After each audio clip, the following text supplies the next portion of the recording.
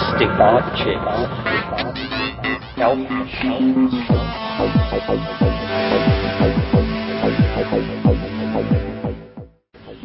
Greetings from Psychedelic Space. This is Lorenzo, and I'm your host here in the Psychedelic Salon. Now, before I go on, I want to thank all of you who sent get well greetings, and I want to let you know that I'm definitely on the mend. I've even begun to get some of my energy back, thanks in no small part to my friend Mateo, who just returned from the jungle with some magical plants and medicines to help me on my way. Also, I want to thank Terry L., who last week sent in a donation to help with the expenses of producing these podcasts. Terry, I really appreciate your generosity, and thank you for helping out. Now, as for today's program, I'm really excited about this one. It's another Terence McKenna talk, of course, but this one is special to me. Although our angel Diana sent it to me a few weeks ago, it wasn't until today that I got around to listening to it, and what a gem it is, at least from my perspective. I know that many of our fellow saloners have already read Terence's essay titled Psychedelic Society. The copy of it that I have is in a wonderful little book titled Entheogens and the Future of Religion that my friend Robert Forte edited.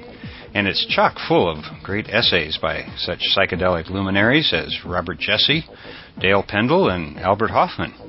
But it's Terence's essay that I've read and reread over and over. In fact, my copy is so marked up with notes I've written and highlights that I've made, well, it's getting kind of hard to read. Now, one of the quotes from that essay is something I've used in several of my own lectures, and that is, half the time you think you're thinking, you are actually listening.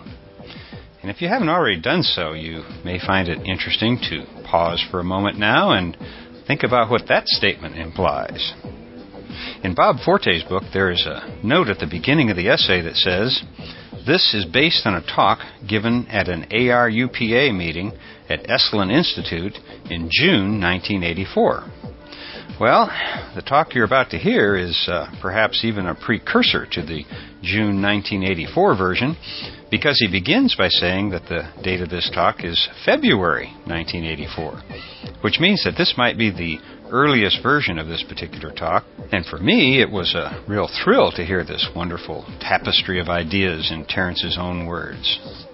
So without any further ado, why don't we join Terence McKenna and a few of his friends at Salon Institute in February 1984 and hear what he was thinking about way back then, and see if we can pick out a few tidbits that are still relevant to us yet today.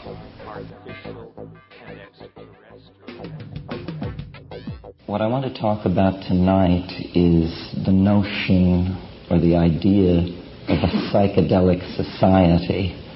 When I spoke at Santa Barbara at the Psychedelics Conference, whenever it was, last May, a year ago, my contact lenses failed me at a critical point in my lecture. I simply had to wing it. And later, when I played this tape back, I heard this phrase, psychedelic society. And I had never used it consciously in a lecture. But because I had said it, and because there had been a ripple of resonance to it from the crowd of people there, I began to think about it. And this evening I will just generally assess what it might mean for us. I'm definitely a pioneer in this field. I'm sure you're all familiar with the book Megatrends, which is making quite an impression at the moment. Well, Megatrends nowhere mentions the imminent transformation of human society through the application of psychedelic drugs. I don't know what they were thinking of.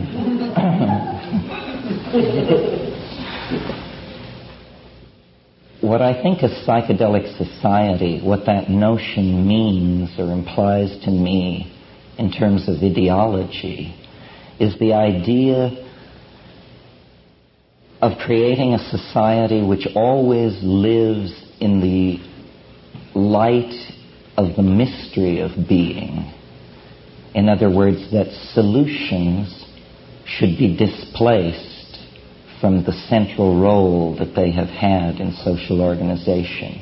And mysteries, irreducible mysteries, should be put in their place. The British enzymologist J.B.S. Haldane in the 1920s, in an essay, said, "The universe may not only be stranger than we suppose, it may be stranger than we can suppose." And I suggest to you that as we look back over human history, every pinnacle of civilization, whether it be Mayan or Greco-Roman or Sung dynasty, has believed that it was in possession of an accurate description of the cosmos and of man's relationship to it. This seems to go along with the full flowering of a civilization. But from the point of view of our present civilization, we regard all those conceptions as at worst quaint, at best half right, and congratulate ourselves that our civilization at last has its finger on the real description of what is going on. But I think that this is not true, and that actually what blinds us, or what makes historical progress very difficult, is our lack of awareness of our ignorance, and that beliefs should be put aside, and that a psychedelic society would abandon belief systems for direct experience. And this is, I think, much of the problem of the modern dilemma, is that direct experience has been discounted, and in its place all kinds of belief systems have been erected. I would prefer a kind of intellectual anarchy, where whatever was pragmatically applicable was brought to bear on any situation, but where belief was understood as a self-limiting function. Because you see, if you believe something, you're automatically precluded from believing its opposite, which means that a degree of your human freedom has been forfeited in the act of committing yourself to this belief. And I maintain that it's pointless to have beliefs, in a sense, because the universe really is stranger than we suppose. And what we need is a return to what in the 16th century was called the Baconian method, which means not the elaboration of fantastic thought constructs which explain, but merely a phenomenological cataloging of what we experience. Computer networks and psychedelic drugs and the increased availability of information in the world have actually made possible the evolution of new alien information states which never existed before. And we are processing these things, but at a very slow rate because we are hindered by ideology. Now, I mentioned in an earlier workshop this afternoon that Freudian models, Jungian models of the psychedelic experience, which saw it as somehow a stripping away of resistance and a revealing of complex and hidden emotions and motives and belief systems, has been replaced in the last 5 to 10 years with the shamanic model of hallucinogenic and shamanic experience. This model holds that archaic peoples have deputized special people to probe hidden information fields using psychedelic drugs, and that the information extracted from these information fields is then used to guide and direct the society. Now, I'm interested in this second model and spend time in the Amazon and am familiar with the operational mechanics of shamanism and shamanic personalities and that sort of thing. But I believe, actually, that the psychedelic experience looms larger than the institution of shamanism, and that we hold a unique opportunity, which is sort of the flip side of the culture crisis. Our ability to destroy ourselves is the mirror image of our ability to save ourselves. And what is lacking is a clear vision of what should be done. What should be done is certainly not the accumulation of ever larger nuclear arsenals and the promotion of all kinds of primate game playing of the sort that Tim Leary is well versed in denouncing.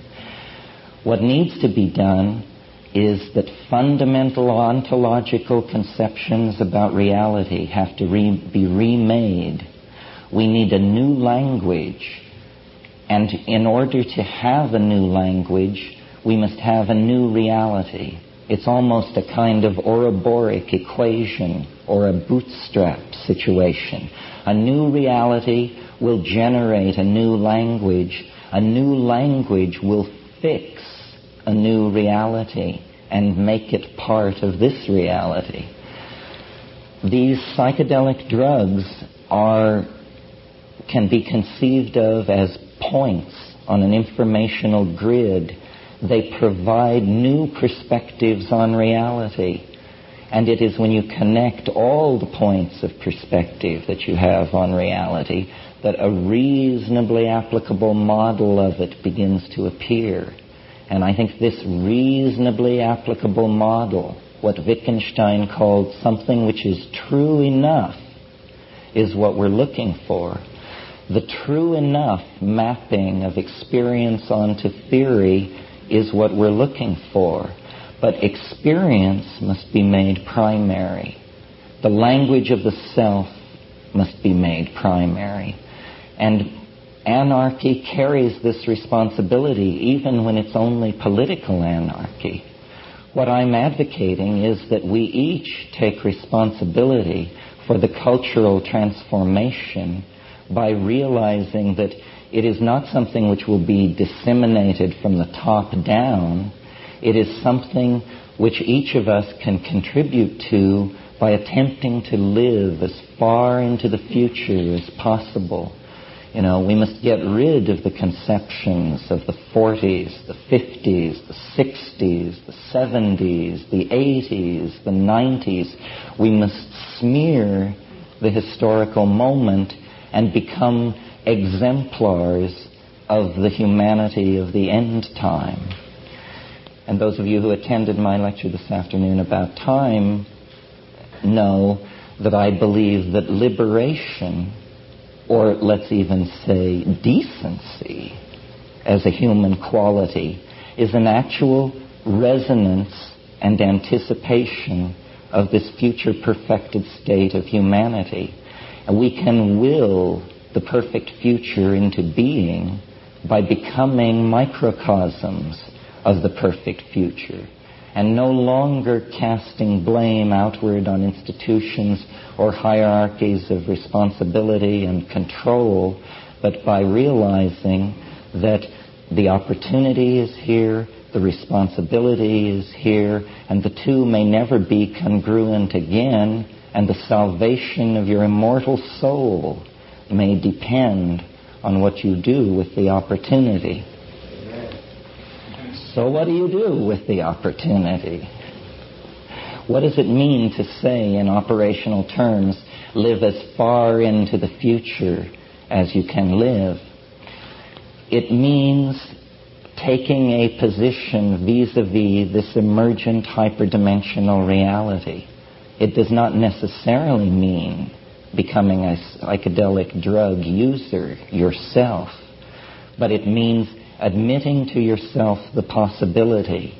And if you feel the heroic potential within yourself to be one of the experiencers, one of the pioneers, then you know what to do.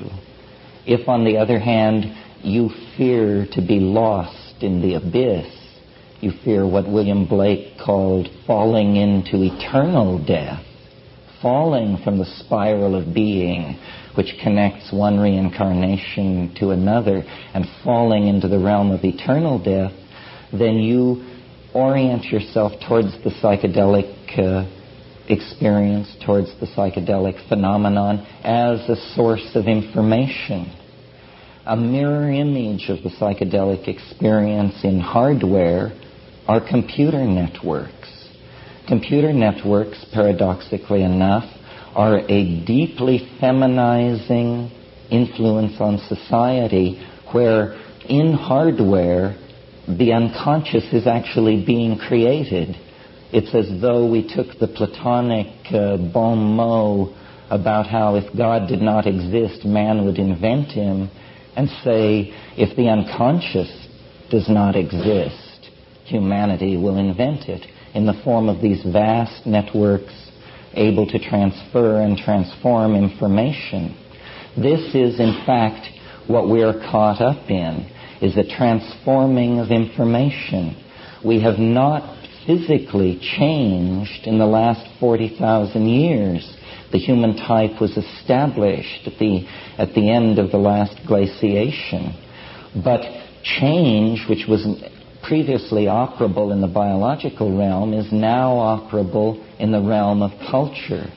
And we are shedding cultural adumbrations of our vision of the unitary mystery at a faster and faster rate as we try to accommodate ourselves and mirror ourselves to the mystery which lies ahead of us in time and which is throwing this vast shadow of fatedness back over the entire experience of human history for everyone who has lived in it.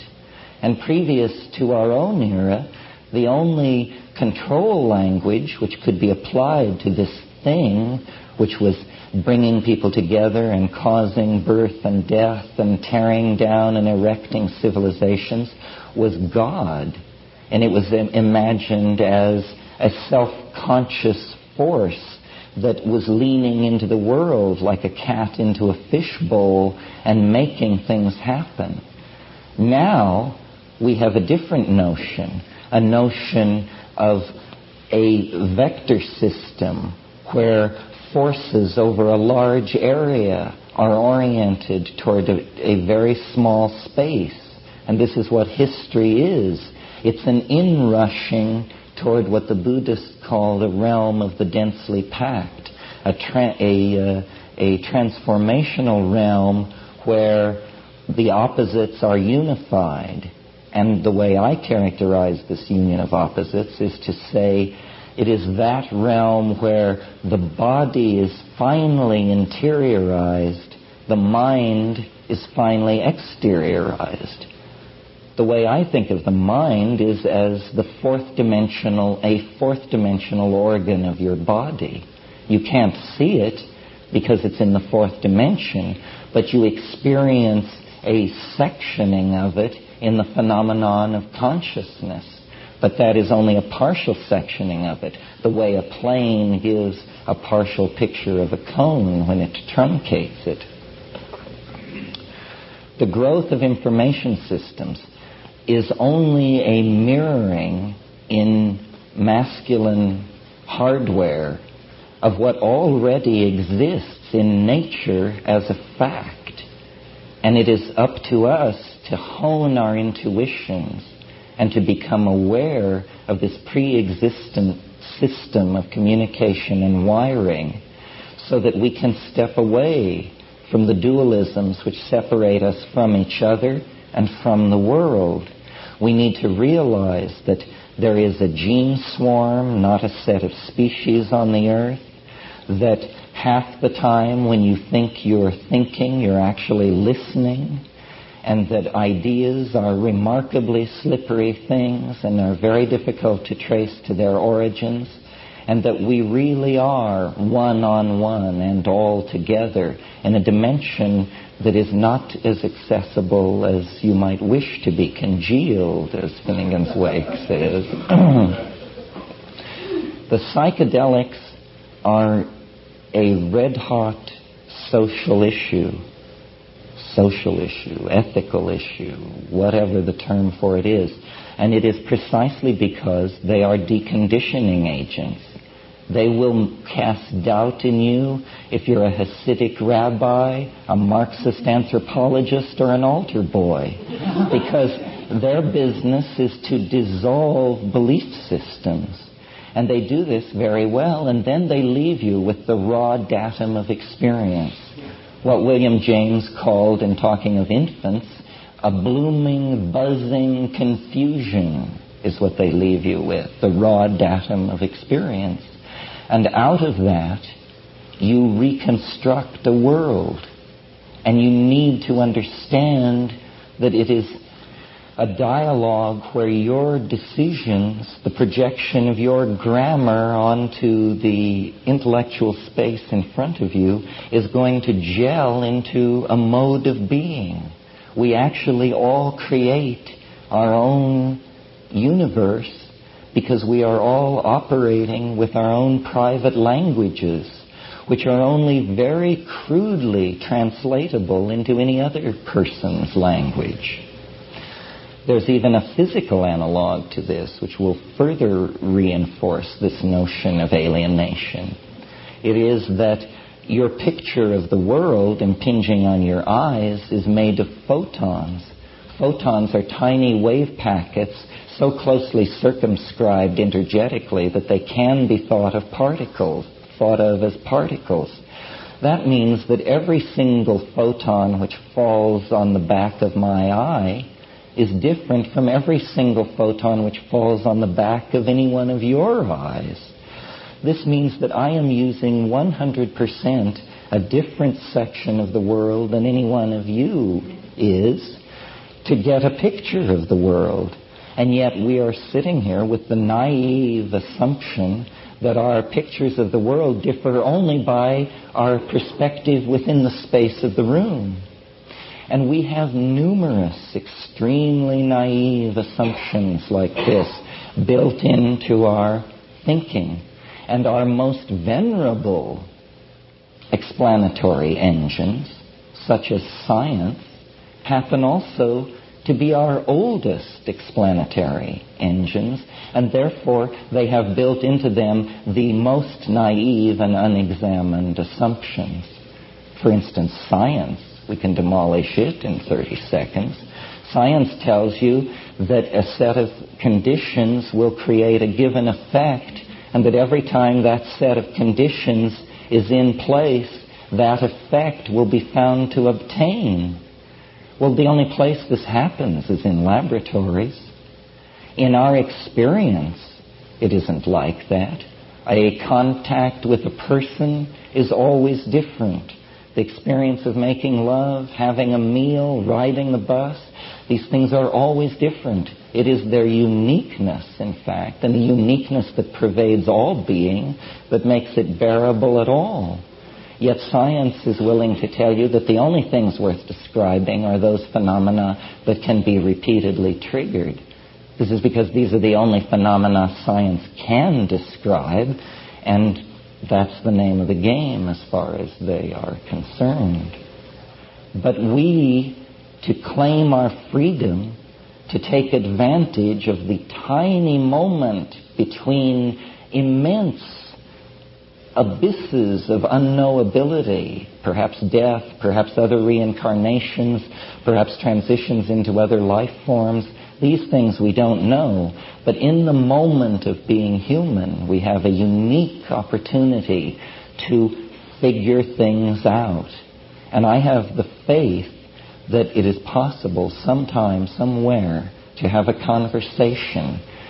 Perhaps no progress would be made until the 9th hour, but to have a conversation in which reality could be literally pulled to pieces, beyond the point of reconstructing. I had a friend, I'm not sure this is germane, but I had a friend back in the 60s who one day on LSD took a toothpick and he sat for 14 solid hours with the toothpick and a large red brick, and he demolished it. He reduced it to nothing off with this toothpick and his fingernail long after the toothpick was gone. And this is what we have to do to the ideological concrete in which we are set. We have to claim anarchy and realize that systems have a life of their own that is anti-humanist. There is definitely an anti-humanist tendency in all systems. Ludwig von Bertalanffy, who was the inventor of general systems theory, said, people are not machines, but in every situation where they are given the choice, they will behave like machines. We all fall into patterns. We all then hold those patterns ever more tightly. They cannot be violated, and this happens on the thought level. And we are at the cresting wave of a historical wave of this kind of uptightness that stretches back millennia. And I think that we have now come to the end of this phase. Whether you buy into my own peculiar apocalyptarian transformative vision involving 2012, or whether you just can tell by looking around you that the shit may soon hit the fan, I think we can agree that we have come to some kind of a pass. And what is going to come out of it is either going to be a great deal of dislocation in the biosphere, the invalidation of intelligence as an adaptation of biology, and our extinction, or we are going to become, as James Joyce dreamed we could, man-made dirigible, is how he put it. In other words, the exteriorization of the soul, the interiorization of the body. And in this process, everything is going to be challenged. The very notion of humanness is going to be challenged because we are on the brink, through genetic manipulation of DNA, of actually taking control of the human form, of being able to extend the notion of art inward into the human body and form. Are we classicists? Shall we each be an Adonis and a Persephone? Or what are we? Are we surrealists? Shall I be a potato and you a burning leopard? These are decisions which will have to be faced. These are the important questions. And this vertical gain, which we see in the metaphors that are applied to psychedelic drugs, consciousness expansion, getting high, psychedelic tripping, shamanic flight, all of these things are being paralleled. It's like the drugs are the feminine, software, formative, leading edge of what is happening. Coming along behind that is the hardware, engineering, masculine mentality that is processing all this stuff into hardware. And this will continue until the leading edge outdistances the engineering mentality through breakthrough.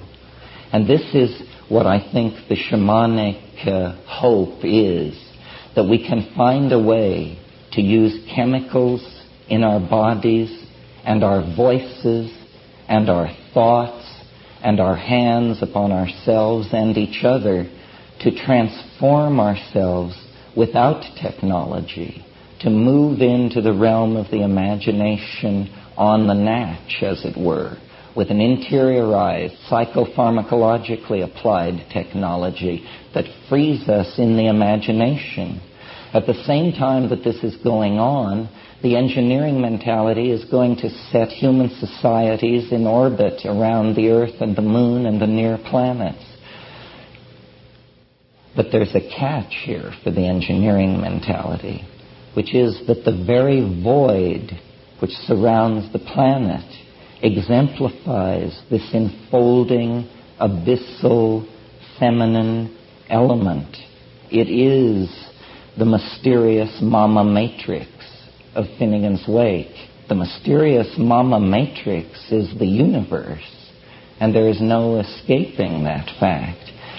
So that I think the engineering mentality, which will seek to change man into his machines, will have to be counterposed by the psychedelic, earth-oriented, imagination-oriented side of things, which will create then the potential for the spiritual marriage that will be the alchemical perfection of a new form of humanity. And this is not far away. It can't be far away.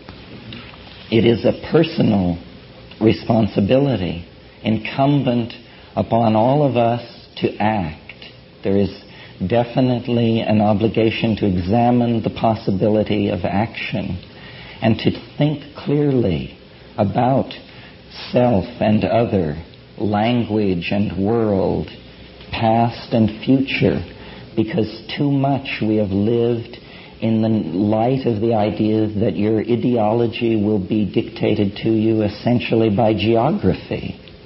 And if you're born in India, you'll find out that the cosmos is one way. If you're born in Brooklyn, you find out it's another way.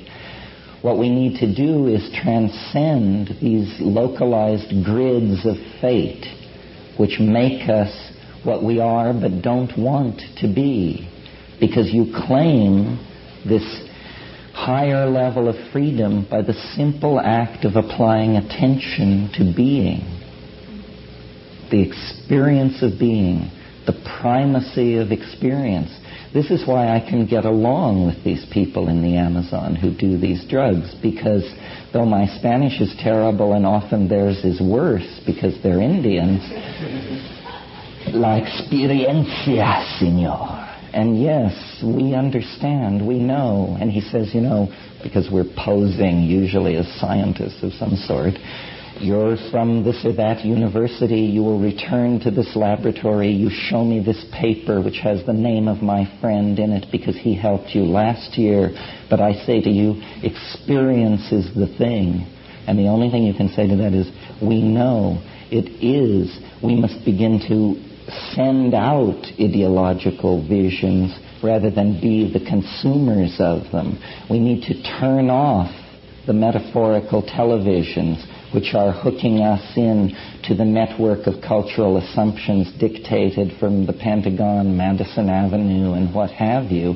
We need instead to turn on our terminals and to begin to interact with like-minded people throughout the world and establish this new intellectual order, which will be then the salvation of mankind, I firmly believe, because it is a collectivity, and people will then feel the interrelatedness of their faiths, feel that interrelatedness as a thing which transcends national divisions, ideological divisions, feel the primacy of being part of the human family. And I think that it will not be done without psychedelics because we have drifted so long without them. Surely we are the culture that has gone longest without psychedelics in any cultural situation throughout the world. It's been 2,000 years since the mystery was real at Eleusis. And in that 2,000 years, we have wandered far, far into confusion. But we are the prodigal sons. We can redeem the ideal of shamanism from pre-technological social stasis and actually project it, perfect it, and send it out to the stars. And if we don't do this, everything is lost. There is no standing still.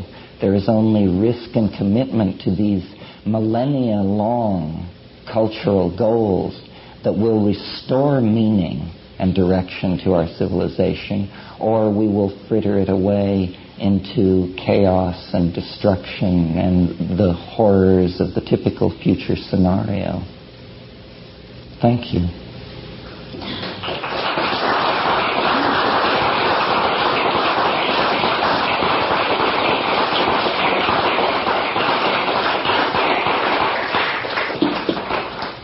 Questions? I can't do it. Earlier in your talk, you mentioned the expression gene swarm, and I'm not familiar with it. Could you explain? Yes, I talked about this in the workshop this afternoon, pointing out that the notion of species is simply a 17th century convention of biological classification begun by Linnaeus, because when you visually look around with no awareness of geological time, you do seem to see distinct plants and animals. But now that we are aware of such things as bacterial transfer of genes from one organism to another and this sort of thing, we realize that the apparent fixity of the species is an illusion, and that actually there is only a gene swarm on the planet, and it coagulates into centers. The densest kind of center it coagulates into we call an organism, but it also coagulates into more loosely bound systems such as symbiotic relationships, or yet more loosely bound relationships, ecotomes and biospheres, and that really there are just, from any given biological center, there is just a series of concentric shells of influence going both directions outward, and that's a more true view of the situation on the planet than the notion that there are distinct species. So that you would see the actual organisms and all that as being maybe, or the gene swarm expressing itself as an interaction with the environment at that particular moment? Yes, they're temporary aggregates of genetic material. I've never heard that. I find it very interesting. Well, it turns out when you start, I don't want to get too deeply into it because it's a sideline, but when you start looking at the ways that genetic material is transferred around, there are all kinds of ways. There's even been a kind of termite found in Africa where the mating activity is so furious that, and the sexual organ of the male insect so sharp that they actually pierce the body cavity not only of females but also of other males, and by marking the sperm of these insects and following it, you can discover that some male individuals are transferring sperm to females that is not their sperm. And that absolutely violates the central dogma of Darwinian evolution, which is that the genetic material, the transferability and adaptability of the genetic material is directly linked to the adaptability of its carrier. But here you have a situation where the owner of the sperm may be dead because he was non-adaptive, but the sperm, because it's in the body of a more adaptive insect, is actually having an impact on the expression of the phenotype. So that's very technical. But anyway, genetic material moves around in all kinds of ways, and I'm sure there are more ways soon to be discovered. Politically speaking, what would be some of the first steps to integrate psychedelics into our culture? Well, harking back to my notion that the responsibility always rests on us, and that you don't want to go out and immediately form a movement to change those guys or that bureau, I think the thing that should be done is people who are involved in psychedelics should live lives of such exemplitude and impeccability that the notion that there was anything shady or wrong or curious about this phenomenon would be ludicrous.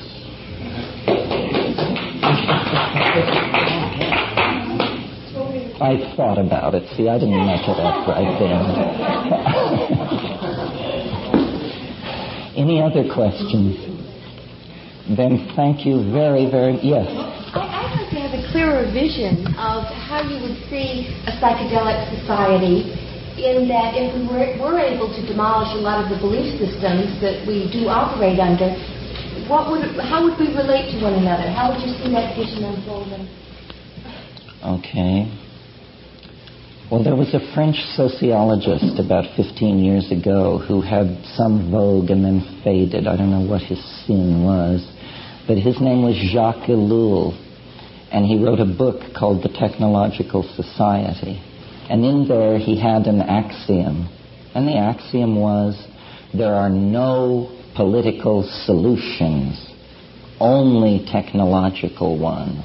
The rest is propaganda. What a psychedelic society would do, I think, is it would rationally solve problems. The first thing to notice is that we could pave the streets with gold if we would just eliminate defense spending. In other words, our limited energy resources are not being allocated in such a way as to move us towards survival.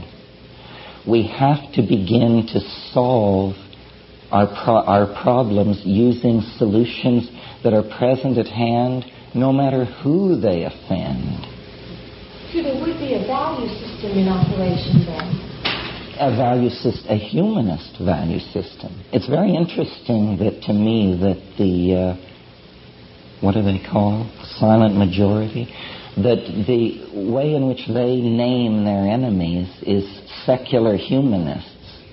This is the only intelligent thing they ever say. It's the only intelligent phrase in their entire repertoire, but it's fascinating. We are secular humanists. That's precisely what we are. We believe that human beings are to be the measure of all things, that there is no other standard, not a classless society or God Almighty. There is no other standard but man, humanity, people. And this is a Renaissance ideal. It was first enunciated by Marcello Ficino in 1510. But we have not acted upon it. We have not, up to this time, had a secular humanist society. We've had this curious mix of medieval remnants in the religious department, gangster capitalism in the economic department, stasis-seeking Marxism as a counterpoise to that. We have never rationally tried to solve our problems. And we have never rationally tried to solve our problems on a personal level until the advent of, psychology in the modern sense. People never examined the center. They thought of the center as a mirrored bead, and that you didn't ask questions about the self or motive or the relationship of your worldview to trauma, expectation, class level. All of these things we have become aware of as we have steadily retreated from the illusion of a world deployed in three-dimensional space. And we're only at the beginning of this process. For instance, I don't say this to knock Esalen. I say it as an example. I think Esalen is definitely the cutting edge of things and has been for some time. But isn't it preposterous that Esalen operates under the laws of the United States, which make taking these drugs illegal? They must do that. They must do that. They have no choice, whatever their private opinions may be. And all institutions are in that bind. There's no such thing as a revolutionary institution. There are only revolutionary people. And this is why this de-emphasis on belief systems and their support systems, which are institutions, seems to me the essence of this psychedelic message. It says, be against method. Don't be enslaved to method. Embrace anarchy. Anarchy has a bad name because in the political arena, it's a weird number. But in philosophy, in science, in love and in human relations generally, it seems to me it is the most respectable system based on its track record. There are these lines that can be traced back. Gnosis. I didn't use this word tonight, gnosis, nor did I use the word logos. But this notion of an accessible truth, which is self-evidently true when heard, is very close to the notion of the collectivity of the psychedelic society. My idea is that we could change the logos of the mystery religions from a religious mystery into a social reality. And that would be a social transformation because it would essentially sacralize the secular humanist society that I mentioned. Yeah. I've been picking up a sort of an urgency of we got to do it and do it now type of thing as far as shamanism is concerned. I couldn't quite understand why I can't sit back in my stupidity and continue this, practice.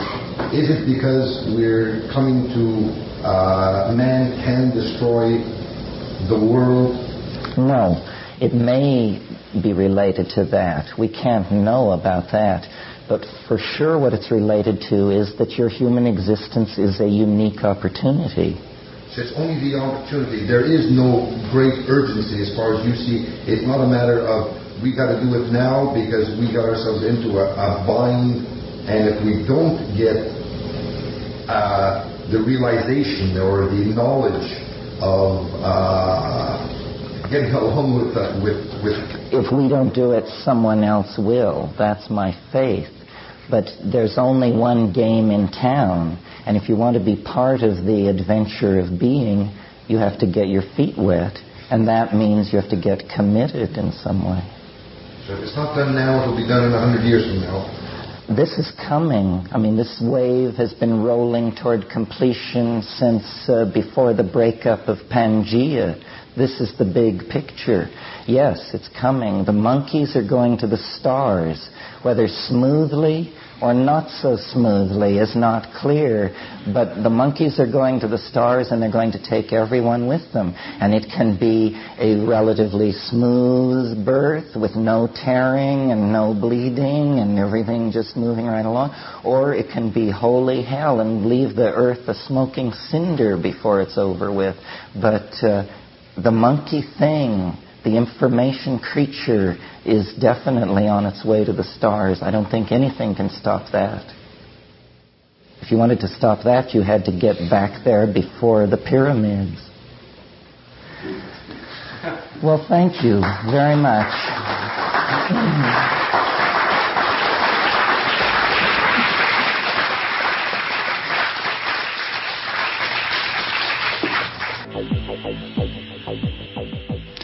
Well, I hope you enjoyed that as much as I did just now. And the next time you listen to this talk, try to keep in mind how much has taken place in the world since he gave this lecture. Unfortunately, as my dear departed mother once said, everything is different, but nothing has changed. And on the world stage, I believe she was right. However, from my own perspective, I have certainly changed. I know that. And I've done that one thought at a time after closely examining one or more of the personal beliefs that were imposed upon me simply as an accident of birth. Where you are born on this planet truly does have a profound impact on your consciousness. And unless you are willing to open up your mind and take in a few thoughts that are completely foreign to the culture that you are immersed in right now, well, the geography of your birth can imprison your mind for the rest of your life. Which is why our sacred medicines are so important to the continuing evolution of the overall consciousness of our species. Stepping out of your current mental prison may be the single most important thing you can do right now. You know, a few minutes into this talk, Terence said, much of the problem of the modern dilemma is that direct experience has been discounted, and in its place, all kinds of belief systems have been erected. You see, if you believe something, you are automatically precluded from believing its opposite. For example, with the exception of a few thousand researchers and interested laypersons such as myself, the rest of the world believes that the great Egyptian civilization essentially sprang out of nowhere around 3000 BC. Of course, they're all ignoring the many thousands of archaeological discoveries that don't fit this belief. Anomalies, they call them. Well, in a few weeks, I hope to podcast a conversation I had last month with Laird Scranton, a man who I think might one day be hailed as having uncovered a key to Egyptian hieroglyphics that is as important as the discovery of the Rosetta Stone. Laird has just published his second book about the Dogon, who many believe have a direct lineage to the ancient Egyptians. And if you read Laird's books with an open mind, a mind that is willing to suspend its preconceptions about ancient history for a few hours, I think you're going to be blown away. The implication of his work, at least for me, spins me off into some psychedelic thoughts that are as profound as any I've had while under the influence of our sacred medicines. So if you can, try to keep your mind as free from confining beliefs as possible, and you might really amaze yourself at what can happen. Now, let's see, I know there's a couple other things I wanted to mention today. Quite a few of our fellow saloners have written and sent links to dozens of websites where you can download other Terence McKenna lectures. In fact, with the exception of the 10 Valley of Novelty lectures I posted a while back, I think that probably all of the McKenna talks I've podcast are already online in the raw format somewhere. And one of the best places to find them is to go to erowid.org. That's EROWID.org, where in their Arts and Culture section you'll find a link to the Character Vaults, and at the very bottom of the Terence McKenna page you can find a link to Terence McKenna MP3 downloads, which must have 50 or more talks archived there. On a more personal note, I want to mention that San Diego is recovering quite well from the firestorm that swept through here, but there's a much more serious problem to the south of us. As you know, there right now is some dangerous flooding in the Mexican state of Tabasco. At this moment, over 70% of the state is underwater, and the beautiful city of Villahermosa is 80% flooded, which is painful for me to think about because I feel such a deep connection to that city. Back when we were making our annual journey to Palenque for another week with Terence McKenna and friends, it was in Villahermosa that we gathered for our last stop before heading to the Chiapas. It's a wonderful city and is home to some of the friendliest people in the world. So if you can find a way to send a little assistance down their way, I'm sure it will be deeply appreciated. There's one last thing I want to mention before I go, and that's something I've been meaning to say ever since returning from Burning Man. You know, I've been thinking that it would probably be more appropriate to mention this in a podcast with one of the Plialogs, but since I haven't been able to track down any more recordings of those talks, I want to say it now. And that is to send a huge thank you to Sharon Stetter, who gifted me with what is now my most precious book. It's an art book titled Interplanetary Pueblos by the brilliant and gifted Hopi artist and architect Dennis Numkina. I've mentioned Dennis's work once before, but this is the first time I've actually been this close to his work. During my recent illness, I spent some time just staring at a small print of one of Dennis's paintings titled Mayan Migration. And I'm here to tell you that in my fevered condition, it transported me to places I've never been before. The note in this book says that the original is 7 feet by 7 feet, and I suspect that seeing that work in person might quite literally knock me off my feet. It's truly a Mayan Hopi masterpiece, in my humble opinion. But this book is much more than just a coffee table art book. In fact, the only color plates are of the painting I just mentioned and one other page that has photographs of some of Dennis's major architectural work, like the Pyramid Lake Museum that us burners are familiar with. But the core of the book consists of 17 original sketches that are meant to be colored in by you, the owner of the book. And to add to its unique character, built right into the design of the book is a little case that holds a half a dozen colored pencils for you to use as you add color to the sketches. Now, to be honest, this is such a beautiful book that I probably would have preserved it in its pristine condition and not actually colored in any of the drawings. But Sharon must have guessed that I'd do something like that, and so during the whiteout on the playa, during Bruce Damer's talk, Sharon added color to one half of the first drawing. So as I rested in bed this week, or last week I guess, bored but too exhausted to read or even listen to my MP3 player, I picked up the pencils and finished what I now think of as our painting. I completed on the 29th of October, Sharon, in case you're wondering. And if the spirits of my grammar school teachers are listening, yes, I actually stayed in the lines, so you don't have to smack my knuckles with your rulers this time.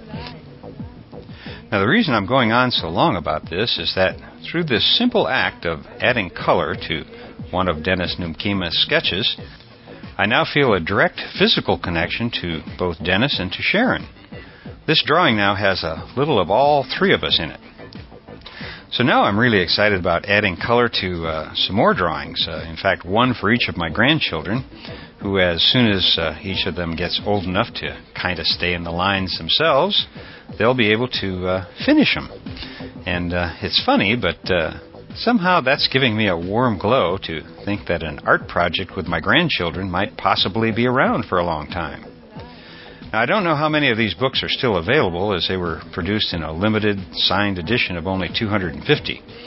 And it may be that they're probably out of the reach financially for most of us here in the Salon.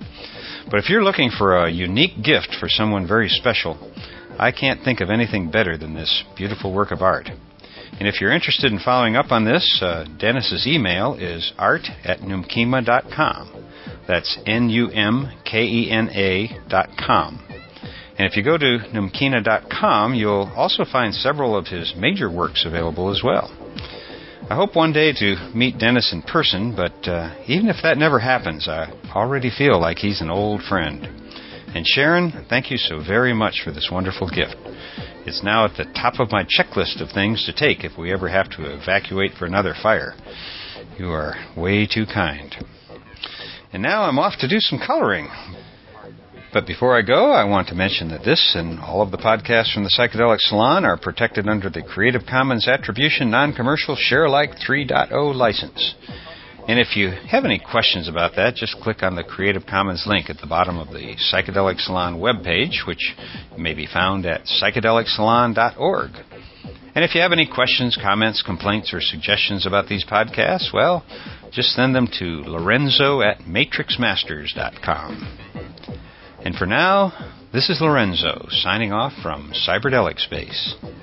Be well, my friends.